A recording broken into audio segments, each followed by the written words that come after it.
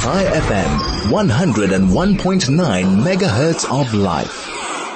I'm absolutely convinced that a lot of the stress that people are under and that we're seeing all around us is financial stress. The cost of living has become very, very difficult for people to endure. And of course the fact that petrol went up yesterday, R1.71 a litre, I think it is, putting tremendous strain. The dollar is getting stronger, the rand is getting weaker, even though we had a little bit of growth. 0.6%, but it is better than we anticipated given the load shedding disasters that have been. It's not easy to endure. What is really going on out there? Professor Bonke Dumisa, he's an independent economic analyst. A very, very good morning. Thanks for joining us. How are you? I'm all right. Good morning, Howard. I'm all right, but as concerned as you are about the rising cost of living in South Africa. So let's just talk about that. Rand as well. Because there's no doubt, I don't go to the shops often, but when I do go, I'm absolutely horrified from time to the next time that I go, how I can see a difference in pricing on almost everything. And this has got to be placing immense strain on South Africans. Yes, it is for that reason then that people, and when I say people, I don't mean just top business executives and researchers, but all South Africans and all people in the world must really understand how business works and what leads to inflation. Because we complain once everything or once the damage has been done. I have, of course, I do write an economic analysis on a daily basis on one of the media platforms, and you so can tell us which one. Which one do you write for? And we on Facebook, I write every day in the morning. Yeah, I write this economic analysis. Right. I showed a photo of. I will mention it by name because I'm not advertising them, but I'm just showing the picture. I showed a photo of KFC, Kentucky Fried Chicken bucket, the full bucket, 32 piece, in 1980 something. Right. It was R2.58, the full bucket. Right.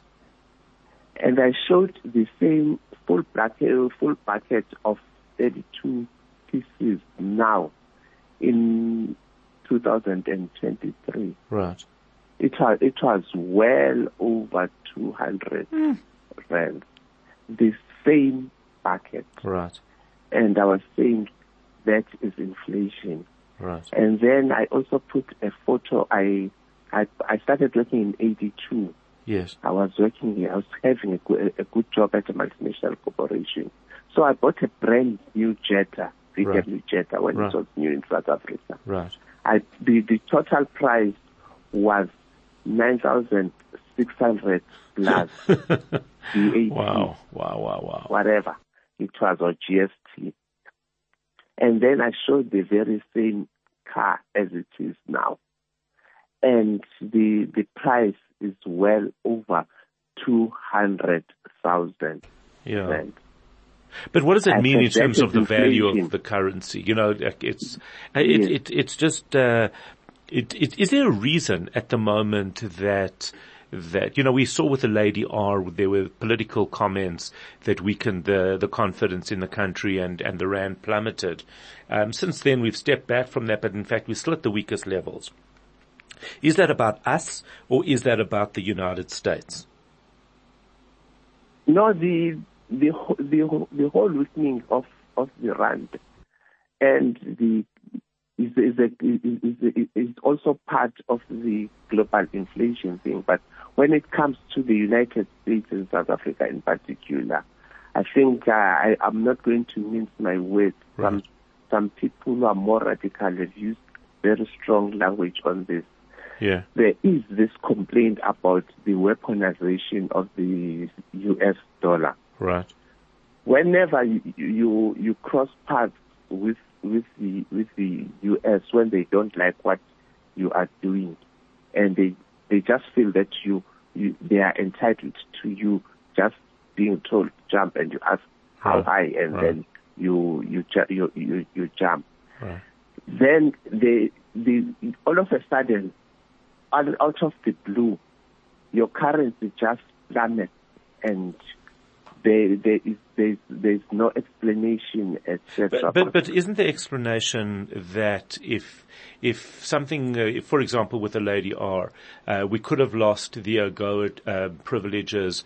People are less confident in South Africa in terms of the leadership and governance, and therefore they simply say, well, I'm pulling money out of the country, I'm not going to invest, and that creates less demand for the currency, which weakens it. Isn't it that, and not something more nefarious than that? No, it is something more nefarious than the way you are putting it. Because what happens is, you remember, let me take you back just 2 weeks, 3 weeks ago, when BRICS started.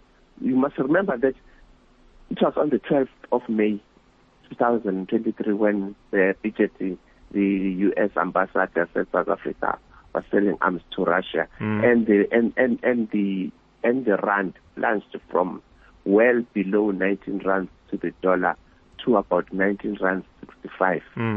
Okay, it took some time for the rand to come back below 19 rands, and leading to the BRICS summit, we saw the rand really weakening until President Putin said he was not coming, and then the rand improved, and then coming closer to the summit, it was weakening significantly up until the 21st of, which was the day before the summit started. Before the summit started, the rand was at 19 rands 09 just before the 21st. And the rand improved significantly to 18 rand 77 by Tuesday, the 22nd. Now we were having the real global money forces at work, and we're not at the midst of any one country. Professor, so I think this is just a distraction. Right. We must focus on how we can avoid, as all the countries in the world, to have any one currency or any one country really dictating what very must interesting. Professor, I do need to end it there. We are about to go to news. That was Professor Bonke Dumisa. Not sure I agree with everything he has to say. Fascinating thought. I see it much more as quite simply. Actually, I see it very, very simply. Is this a place that people want to put money into or not? And when we give the confidence and when we provide the confidence that we are a place to invest in, then people will invest. When we do stupid things like align with Russia and we shun our Western partners, then it's fairly logical for institutional money and private money, and the people controlling it to say, well, I'm not sure that this is where I want to be. Therefore, they don't buy rands. They don't buy our currency. Our currency becomes weaker because there's less demand. It is really that simple, in my view.